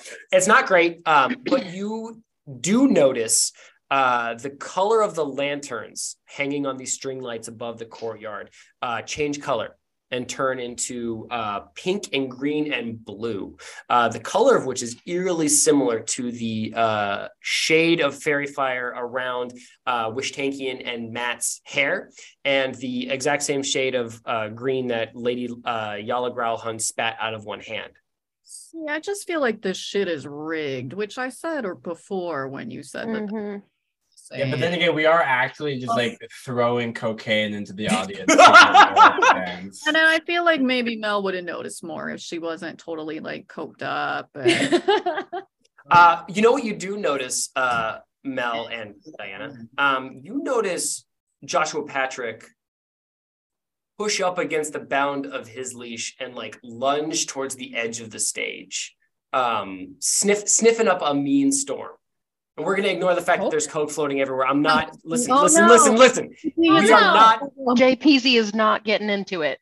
We're not coking up a harmless animal. Joshua Patrick smells something that is not fantasy cocaine. Okay. Coke dog. So Would sorry, Cerulean have noticed that, like Joshua Patrick? I don't think so, Cerulean, because you are so competitive. I do truly think you and Arnold specifically are like driving this song. And like, I think Cerulean notices the crowd start to pull towards you, and it only feeds that like internal competition.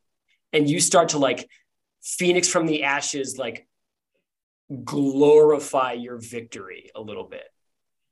I feel like the more into it she gets, like the brighter the lights would get, just because she's like in it.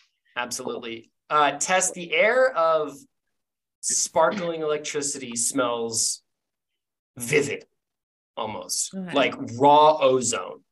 Bestie, you see Joshua Patrick start snarling at the crowd specifically. And as he pulls against this leash, you see a shadow dart between two people sort of like at the front of the stage. And you notice what appears to be a small human child caper between two of the adults, two well-dressed, like noble figures, wearing a nice kitty tux, both nipples tastefully enclosed in cloth because they are minors, but dart out and then immediately back into the crowd. The kid does that. The kid does that. Tess is alarmed because she's like, isn't this an 18 plus event? Sorry, 21 plus? I don't know. Damn it. Gareth leaves. Everybody here is a fantasy adult. Diana, or what does Mel do seeing Joshua Patrick act this way? Tess, I'll get right back to you in 1 second. Mel's priority is and will always be Joshua Patrick. So even though everyone's like with the show and whatnot, like Mel at the end of the day, like it's fun, but you know, JP. So I would probably be I would kind of step away from the show a little bit, just like to the side to be like, what do you? Maybe I would get like down to his level since he's a puppy and he's still wee and little guy. No, so cute. This little guy. And be like, what is it? What do you see? What do you smell? Like how people normally talk to dogs when they are. Yeah. You have to raise your voice to be heard over the sort of like drums and guitar and synth that is playing. Getting down to his level, you see more of these small shadowy figures dart into the crowd. And I will say it's a shocking number because you guys have been here for at least like an hour and a half by this point. You haven't noticed any kids. You've been interacting with adults, so like it seems like a startling thing that has just happened. Sorry, are you done? No, I've got one more thing. Sorry. Well noticed though. I did pause for too long. Another thing you notice, Mel, is the masks that all of these nobles have been wearing are starting to sort of like ripple in front of your eyes. There are people who have been wearing masks of like, because this is the Fae Day celebration, so everybody's been wearing masks to look like Fae, like tree bark and bits of moss and tree limbs have all been like the decor of the evening. But as you're looking at it, Mel, these tree limbs start to expand away from these masks around their eyes and sort of like encroach around their head. The moss starts to bleed down almost like tears and move down their face. And this has nothing to do with the psychoactive drugs we just blew into the air. I'm going to say concerned that there was LSD in there. Let's say that no, Tess would never intentionally poison you. This is good. This is good cocaine only. So we're having a good like trip. a family show. Yeah. This is a family show full of good cocaine. He did mention remember, kids, if you're gonna do cocaine, make sure it's good stuff.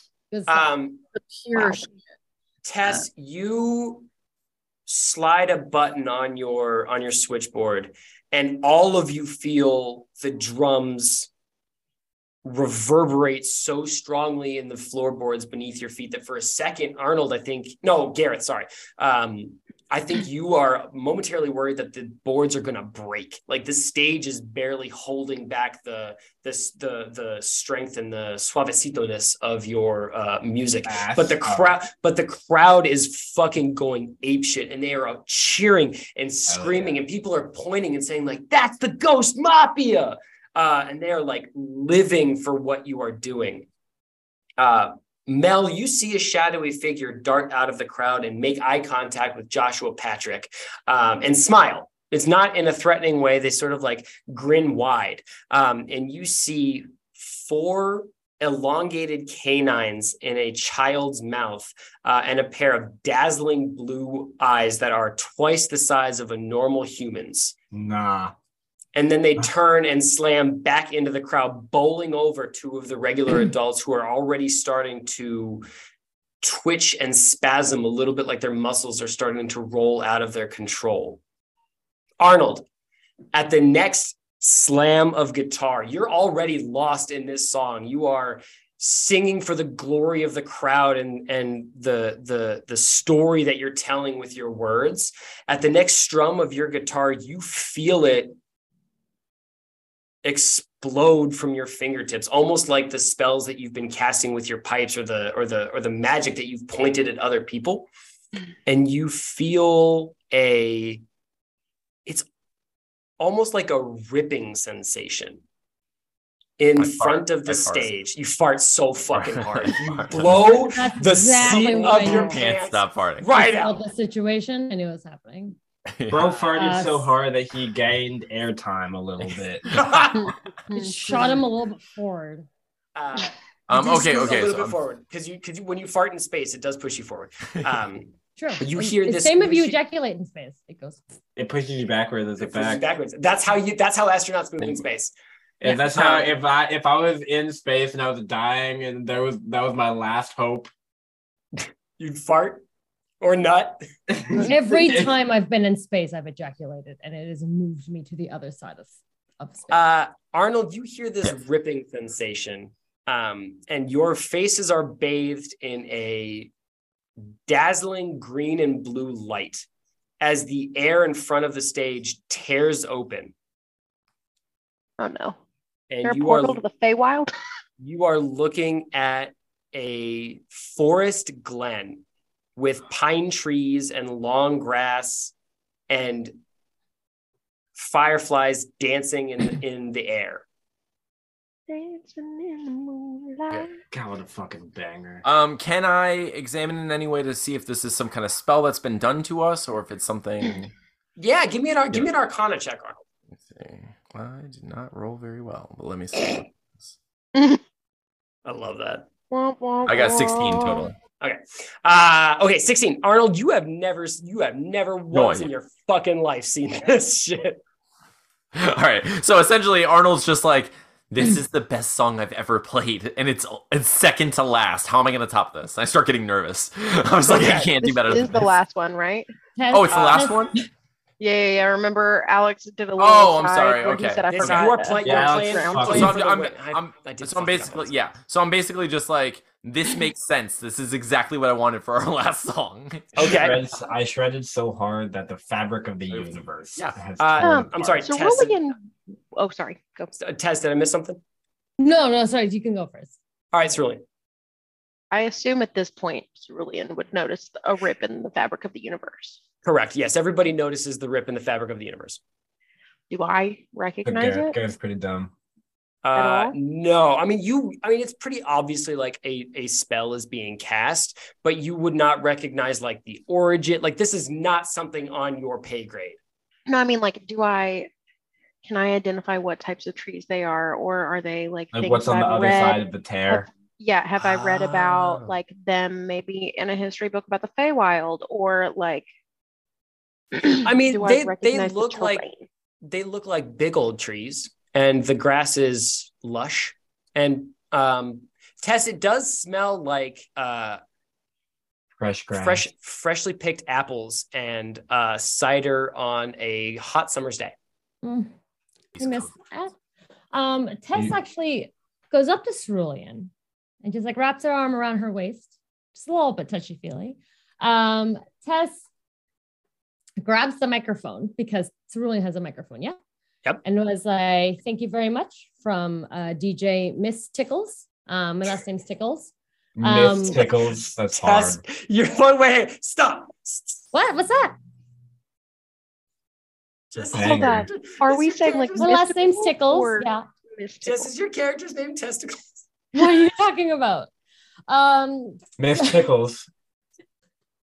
I thought about this for a very long time, Alex, what my name would be. I can tell she's played the long con. Alex did not put this together until this very moment. What a beauty. I'm so happy to be a part of this moment. Alex is dying a little bit. Oh man. Okay. Okay. DJ Mystical. DJ Mysticals. I'm like, thank you for tuning in. I grab Cerulean around the waist and I actually jump into this fabric of the universe with Cerulean, bringing her with me. And I land on the other side. We roll a little bit. We made on the other side. We are on the other side of the fabric of the universe. Can I reflexively throw my knife at them? Or not like at them, but into the tear?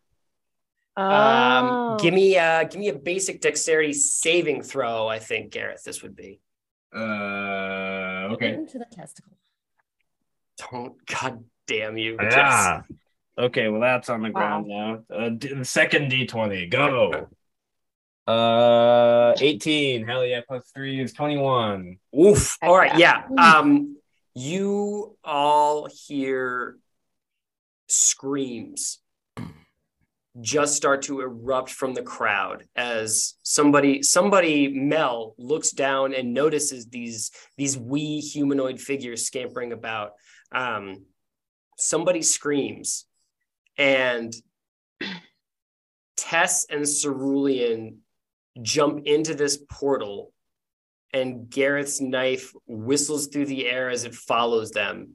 And then with another ripping sound that almost echoes the final chord of Arnold's guitar, the hole seals shut, and Tess and Cerulean are gone. Bestie.